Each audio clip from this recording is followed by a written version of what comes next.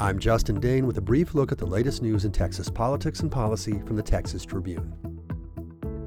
A task force appointed by Texas Governor Greg Abbott has recommended that state legislators increase teacher salaries, improve training, and better respect teachers' time. The task force, made up of educators and school administrators, was asked to investigate the causes of teacher shortages and suggest policy changes to the Texas Education Agency.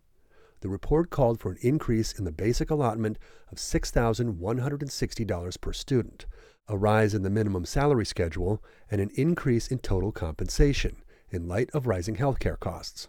It also suggested expanding teacher training programs and mentorship schemes and funding a study of how teachers spend their time.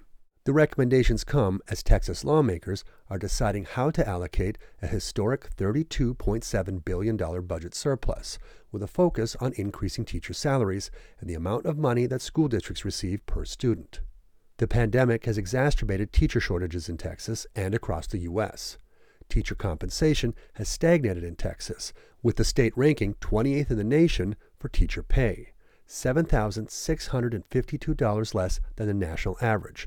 That's according to the National Education Association.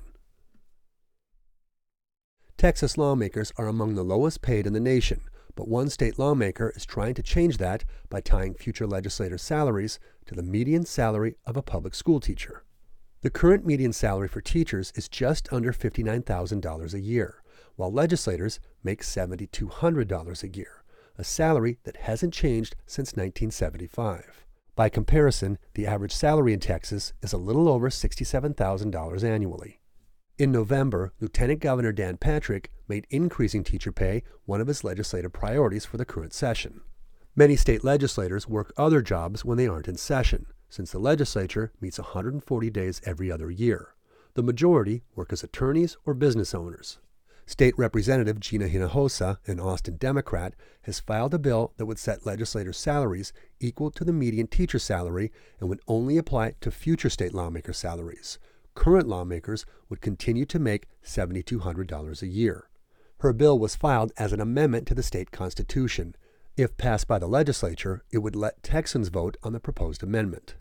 Hinojosa said she believes working as a state legislator is a full-time job because it comes with year-round responsibilities. Check for updates on any of these stories at texastribune.org. You can also follow us on Twitter. We are at Texas Tribune.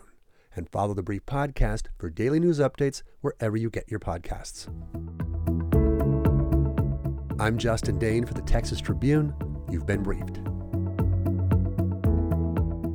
Today's brief is brought to you by Texas Tech University Health Sciences Center, delivering quality health care to underserved areas throughout Texas by expanding vital telehealth services.